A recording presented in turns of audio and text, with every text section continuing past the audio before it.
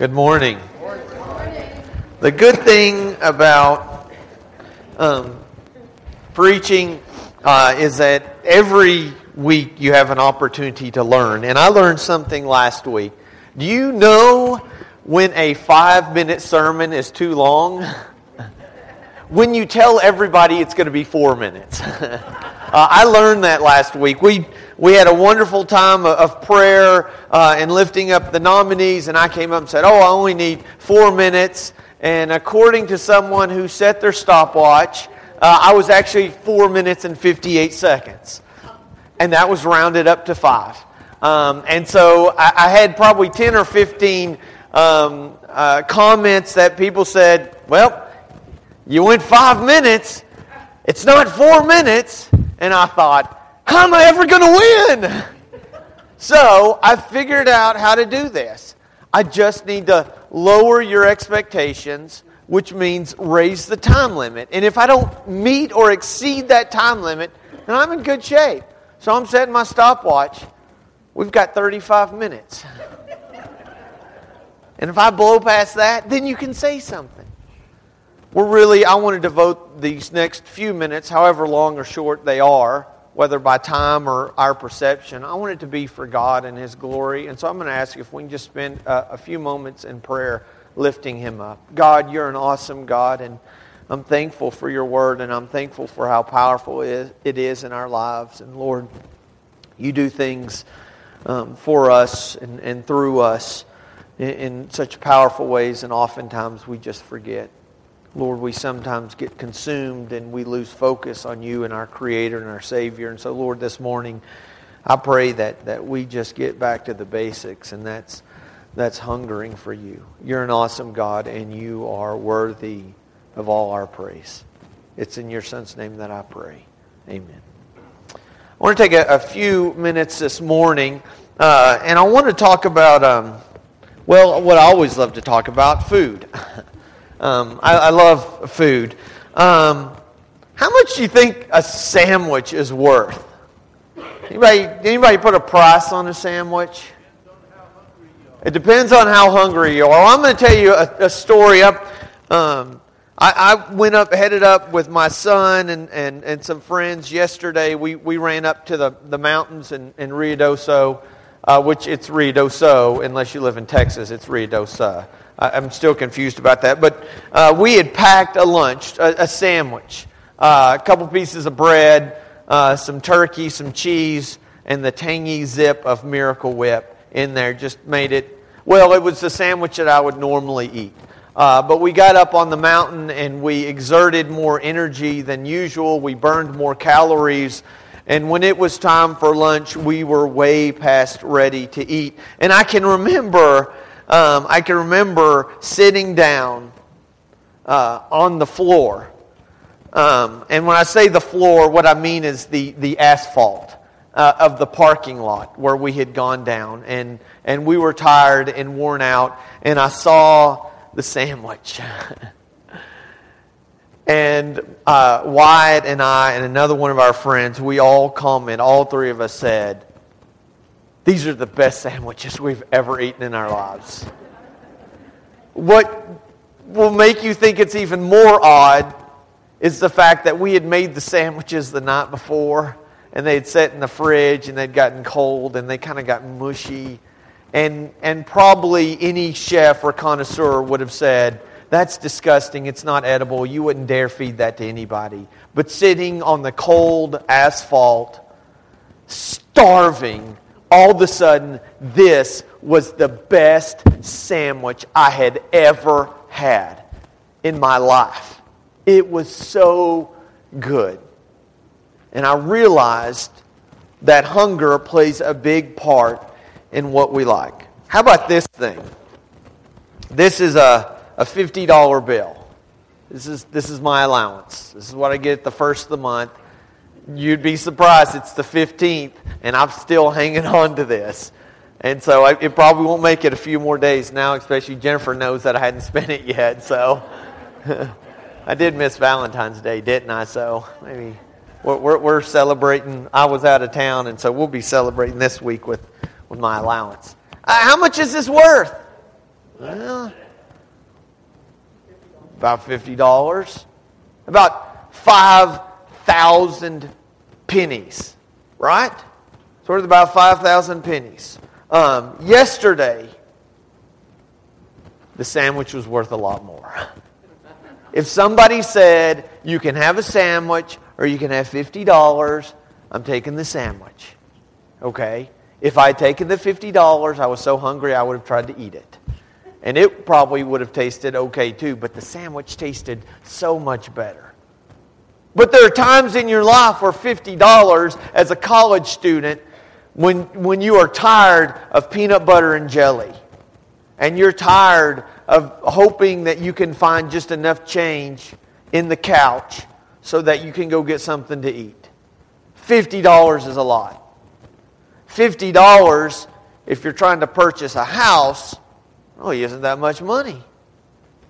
It just really depends on the situation. How about a good book? When was the last time, has anybody in the last 6 months picked up a book that was so great they had trouble setting it down? Has anybody had that hunger in the last 6 months? I've had that several times over. Here's one of these books. Man, I love it when you find a good book and you know you should go to sleep, but you just keep thumbing through it and you keep circling, underlining, and reading it. Oh, this is so good. I just can't get enough of it. Other times you just think, reading, I don't really feel like it today. I want to do something else. It really depends on how hungry that you are. I'm here this morning really to apologize. I told you I'm really new at this thing. I've only done this for a few years. You got me in my rookie season, and 3 years in, I don't know that I've gotten a whole lot better. Although 5-minute sermon, don't forget that. But beyond that, I just know that I'm stumbling through this, right?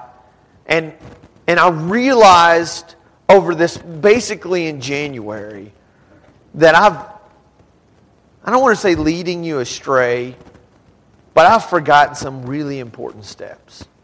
And here's how I realized this, is as the elders and the ministers would get together and we started brainstorming and thinking about what direction do we feel that Taylor Street needs to go in this coming year, in 2015? And we were talking about this and thinking about this, and I had these 3 words, and I put them on this neat little font, and I said, here's what I think. I think we need to hunger, and we need to seek, and we need to leap. Like, if we can just have those, if we can do those 3 things, then this is great. That's kind of where we need to be.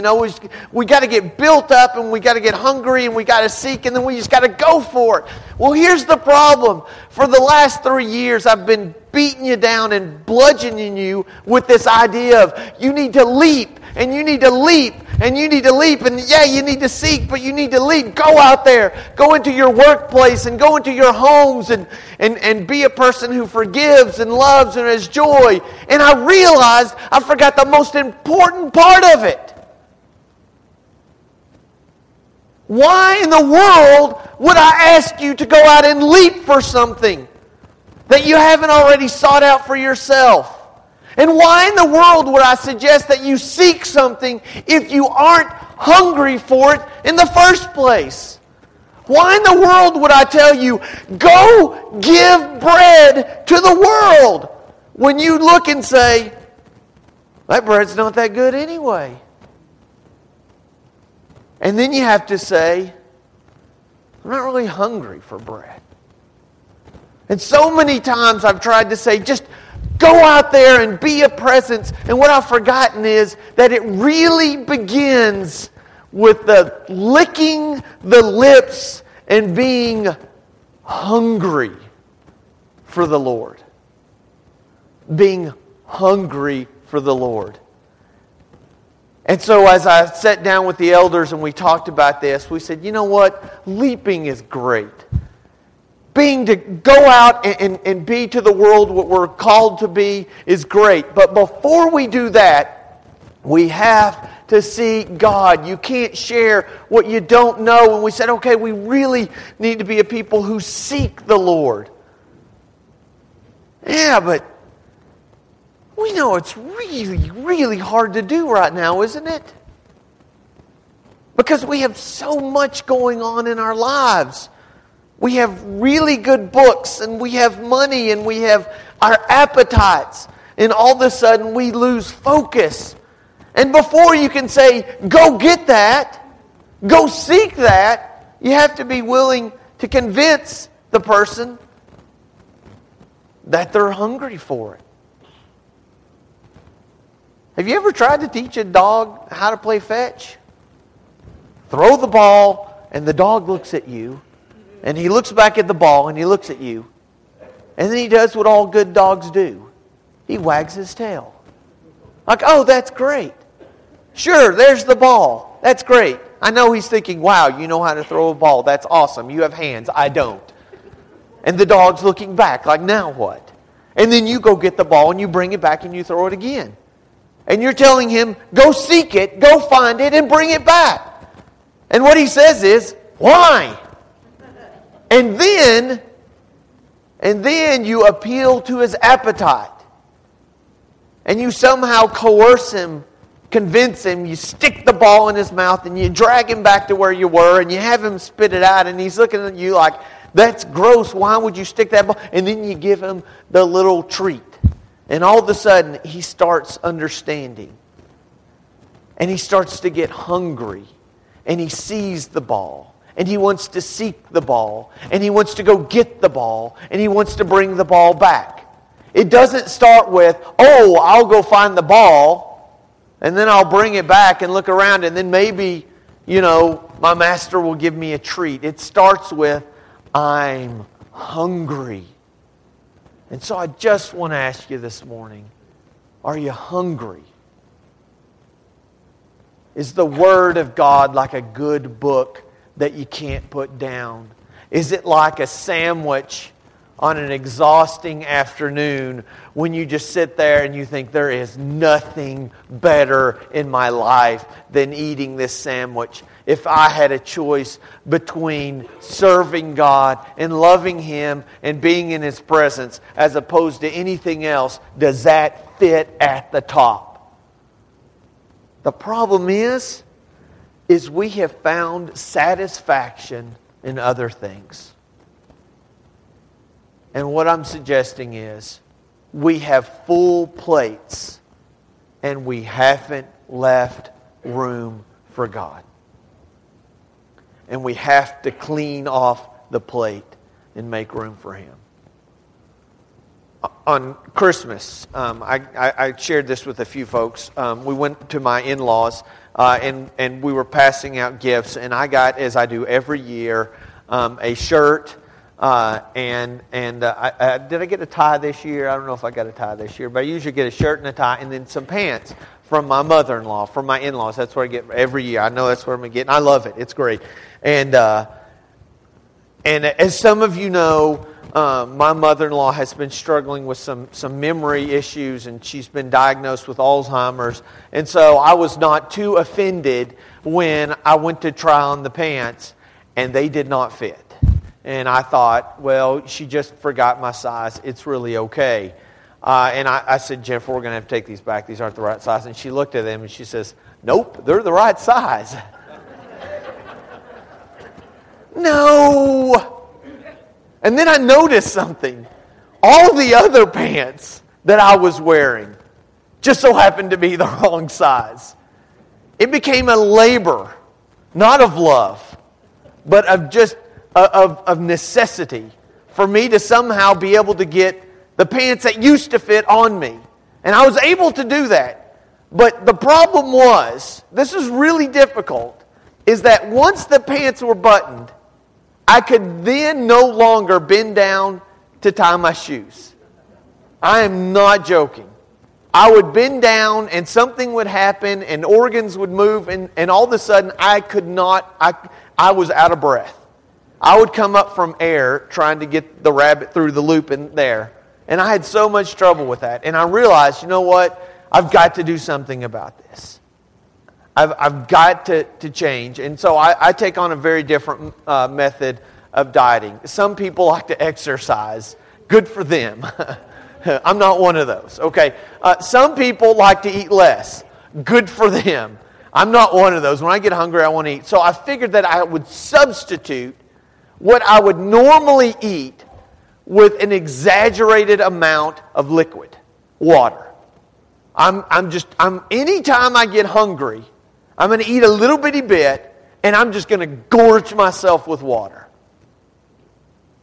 And all of a sudden, I found myself getting into this argument with myself. What do I really want? And I can remember one night I had this moment of clairvoyancy. I was there, and I remember that there was a little ice cream left in the freezer. And I remember arguing with myself. If there are, like the cartoons had of the devil and the angel, they were going at it. There was a war going on, and I kept saying, and I wanted that ice cream so bad. And I just said, I've got to refuse the temptation. And my stomach says, I'm starving. The mouth says, give me some ice cream. And so I walked into the kitchen, and I grabbed the big jug of water. And I just started drinking that and drinking that and drinking that and thinking, if I can just learn to hunger for this water rather than for all the stuff that I try to feed myself, then maybe some changes will take place in my life that will be beneficial. And it's not been easy. It's been a struggle. But as I was thinking about that, I kept thinking, I really had this thought.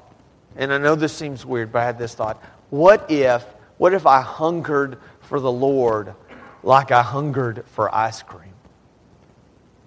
You see, I hunger for things that probably aren't real healthy, whether it's food or entertainment or spending my time or my money. We always have these things like the ice cream says, oh, that's really good, and then there's consequences of that.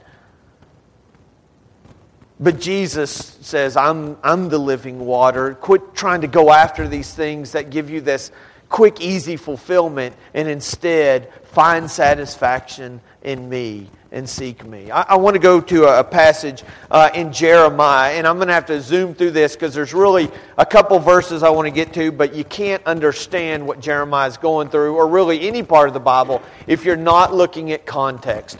And so Jeremiah chapter 18, the Lord comes to him. I'm going to zoom through the first few chapters. And he says in Jeremiah 18, he says, I want you to go to the potter's house, and then I'm going to give you a word. I'm going to speak to you there. And so Jeremiah, of course, because he's a prophet, he goes there to the potter's house. And the potter is working on his wheel, and he's creating something. And while he's creating this pot, he does what the text says. He mars this pot. He makes a mistake, or there's an imperfection with his creation. Does that sound a little familiar? Does that ring true to us? And so there's this imperfection, and so the potter then is able to correct it because it's still wet and moldable. And in the hands of a capable potter, even something where there's a mistake, that it can be fixed. And God says, do you see that, Jeremiah? I want you to tell the people that even though they're marred, even though that they've made a mistake, I'm the potter and they're the clay. And if they listen to me, I can do something to them. I can change them. I will relent. I won't destroy them. And so he takes this message to him and he says, look at the snow on the mountains. Isn't it always there? He says, and look how the water continues to trickle down from these streams. Aren't they always there? And then he says, but here's the problem. Judah, you've forgotten God. God's all around in creation, but basically he says, you're not hungry for Him anymore. You don't really want Him. Well, that message obviously didn't go over real well. They were not pleased with the fact that he says, listen, you guys need to change your ways. And he goes to God. He says, God, what do I do now? And he says, here's what I want you to do. Go back to the potter's house. And this time, I want you to get a jar that's already, a pot that is already cured. And I want you to go out to the people and say, hey, because, you haven't listened to what I said through Jeremiah, and because you're attacking him, and you're not listening to me, He goes, tell them that they're going to be destroyed. That the kings of Judah and all the people are going to come to ruin. And he tells Jeremiah, after you said that, I want you to smash this pot and say, this is what the Lord's going to do with you. Well, how do you think that went over? That was chapter 19 of Jeremiah. Jeremiah was returned, and he said, this is what's going to happen. I'm going to bring destruction on the city, says the Lord. But they wouldn't listen to his words. Now listen to this, opening up in Jeremiah chapter 20. When the priest Pashur, son of Immer, the chief officer in the temple of the Lord, heard Jeremiah prophesying these things, he had Jeremiah the prophet beaten and put in stocks at the upper gate of Benjamin at the Lord's temple. So, quick recap. Jeremiah, prophet of the Lord. God comes to Jeremiah, tells him, tell the people to repent. They don't repent. They get mad. They go against Jeremiah and, of course, the Lord. God says again, okay, here's what's going to happen because you're not listening to me. Breaking of the pot. They get more upset. And this priest comes in and says, okay, let's just beat him and put him in stocks. And it's not like he's hiding down in a cell. He's in a gate where everybody can see it. Okay? And Jeremiah has now listened to the word of the Lord. He's been to the potter's house. He's spoken to the people. He's been ignored. He's been attacked. He's now been beaten. And he gets out of his stocks. And this is just a great story. Verse 3. The next day when Pashur released him from the stocks, Jeremiah said to him, the Lord's name for you is Pashur. The Lord's name for you is not Pashur, but Magor Misabib. Now, I'm sure there is anybody who understands Hebrew better than me, which is probably most of you would say, I just butchered that word. But isn't this an odd statement for Jeremiah to make? Don't you think so? You used to be Jack, but now you're Mashur Magazibadib. Well, do you really have the right to go around renaming people? But here's what's most amazing about the name that he's been given. You know what it means? Somebody's got a note in your Bible. What's it say? Terror on every side. That's not a lovely name. That's not a beautiful name. That's not the name Juliet would cry out when she's speaking to her Romeo. This is a terrible name. Jeremiah says, listen, there is going to be terror on every side as a result of what you've done. Not only have you gone against a prophet, but you've gone against the Lord. And so what do you think happens as a result of this? Jeremiah now goes before the Lord. And here's what I really want to get to. This is verse 7 of Jeremiah chapter 20. Jeremiah complains to the Lord. He says, "O Lord, you deceived me, and I was deceived. You overpowered me and prevailed. I am ridiculed all day long. Everyone mocks me. Whenever I speak, I cry out, proclaiming violence and destruction. So the word of the Lord has brought me insult and reproach all day long." He comes to the Lord and he says, "Look, I've done exactly what you said. I listened to you, and you deceived me because you said, go and preach this powerful story of repentance, and they didn't repent. And instead of me being considered a prophet, instead they consider me a sham, and they beat me, and they put me in stocks. So what do I do now? I've listened to you. What else now?" But listen to what he says right here. After all this has happened, now things didn't work out the way he wanted them to. He says this, Jeremiah chapter 20, verse 9 says, "But if I say, I will not mention him or speak any more in his name, his word is in my heart like a fire shut up in my bones. I am weary of holding it in. Surely I cannot." Do you know what that is? That's hunger. That's deep down Greek-speaking splagna, in the gut kind of hunger for the Lord. It's more important than anything else. I'm going to really step on some toes right now. You ready for this? I've been holding this till the end. You ready? How about this thing right here? How do you hunger for this thing? They're talking about how there's a generation of people who are going to grow up and they're going to have a new form of carpal tunnel syndrome that's based on the fact that they're holding phones and doing this. Right? They have yet to talk about what's going to happen from having this thing. They talk about you can get cancer from something that comes out of your phone when you stick it up to your face for 6 hours a day.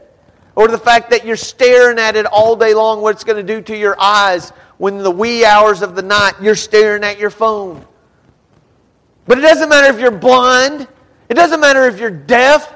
It doesn't matter if your thumbs hurt.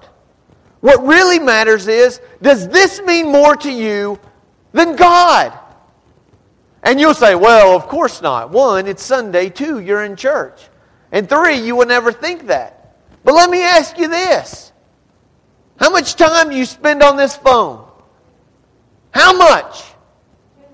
10? Too much? I just want to know this. Don't raise your hand, but I want to calculate in your own head. You don't have to raise your hand. I want you to think about this. How much time do you spend staring at this phone, and how much time do you spend in prayer with your Lord? How many times do you say, oh, I got to find my phone, where is it? And how many times you say, where is my God? I need to seek Him. I must have Him with me at all times. Okay, so maybe this isn't a big deal. Maybe Facebook has passed you. Maybe that's not something you have an issue with. But maybe it's one of these things.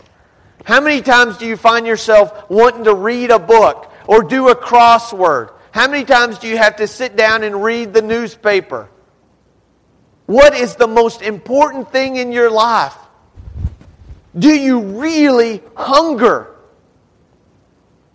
Does being close to God better than sitting on the asphalt eating a sandwich? Is it better than sitting at a 7-course meal with steak and your best friend? What's the most important thing in your life? And here's how we get to this. If you want to seek the Lord, you have to hunger for Him. And if you're like me, you've been feeding your eyes with this stuff. And you've been feeding your mouth with ice cream. And you've been feeding your ears with all sorts of noise that's going on in your life. And you just aren't hungry for God. No thanks, I'm full. No thanks, I don't want any more. How hungry are you? How bad do you want it? What would you give up to have a relationship with God? Is there anything in your life that you put as more important than being close to Him? Psalm chapter 42 says this. We've read this so many times.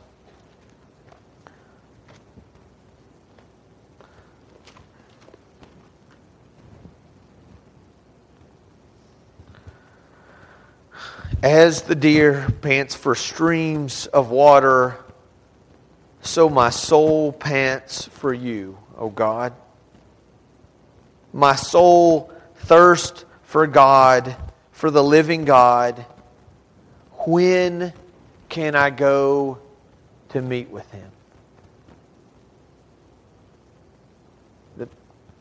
The panting like the deer, this desire, I've got to have Him.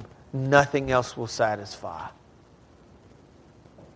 Teenagers, if phones or boyfriends or girlfriends or school or making the basketball team or driving a car or popularity or getting the most likes or the most tweets or whatever on whatever social media site that you're on, if that's more important than God, then you're not putting Him first. Adults, if your career, if your retirement fund, if your house, if anything is more important than God, then you've got your priorities out of order. And I'm not saying add something on top of what you've already got doing. I'm saying sweep it off, get rid of it. Realize that what God is offering to you is better than anything else. Are you really hungering for the Lord? I don't want you to leap. I don't want you to seek. I just want you to have that deep down burning, I need you, God, in my life. I need you, God, in my life more than anything else. Do you feel that? Do you salivate spiritually when you think about an opportunity? When people say, let's bow our heads to pray, do you just let your mind wander until you hear the amen? Or do you think, here we go, I get an opportunity to come before God? I could spend so much longer talking about this, but I'm nearing my 35-minute mark. And so what I'm going to ask you to do is this. Hunger for the Lord. Take away those things in your life, re-examine them, and see, is God what I really want? Is He who I seek? Is He more important than the cars or the clothes or the girlfriend or happiness or retirement or vacation or whatever it is? Is God first in my life? And if He's not, it's going to be hard seeking something that you don't really care to find in the first place. He's calling out to each one of us to seek Him. May we find ourselves delighting in the Lord. Let us be able to taste and see that the Lord is good. We've filled ourselves up. Some of you are stuffed. Mentally, emotionally, physically, you're not hungry for God. But God can reignite that hunger within you. You just have to come and say, Lord, I need you. So this morning, I want to encourage you. Whether it involves standing where you are or coming forward, I want you to say, Lord, I need you more than anything else. I need you more than a turkey sandwich and a $50 bill. I need you more than a phone. I need you more than anything, Lord. I just can't live without you. I hunger for you. Blessed are you. Happy are you if you hunger and thirst for righteousness. For you will be what? Filled. God can fill you up as long as you hunger for Him. Please come as we stand and sing.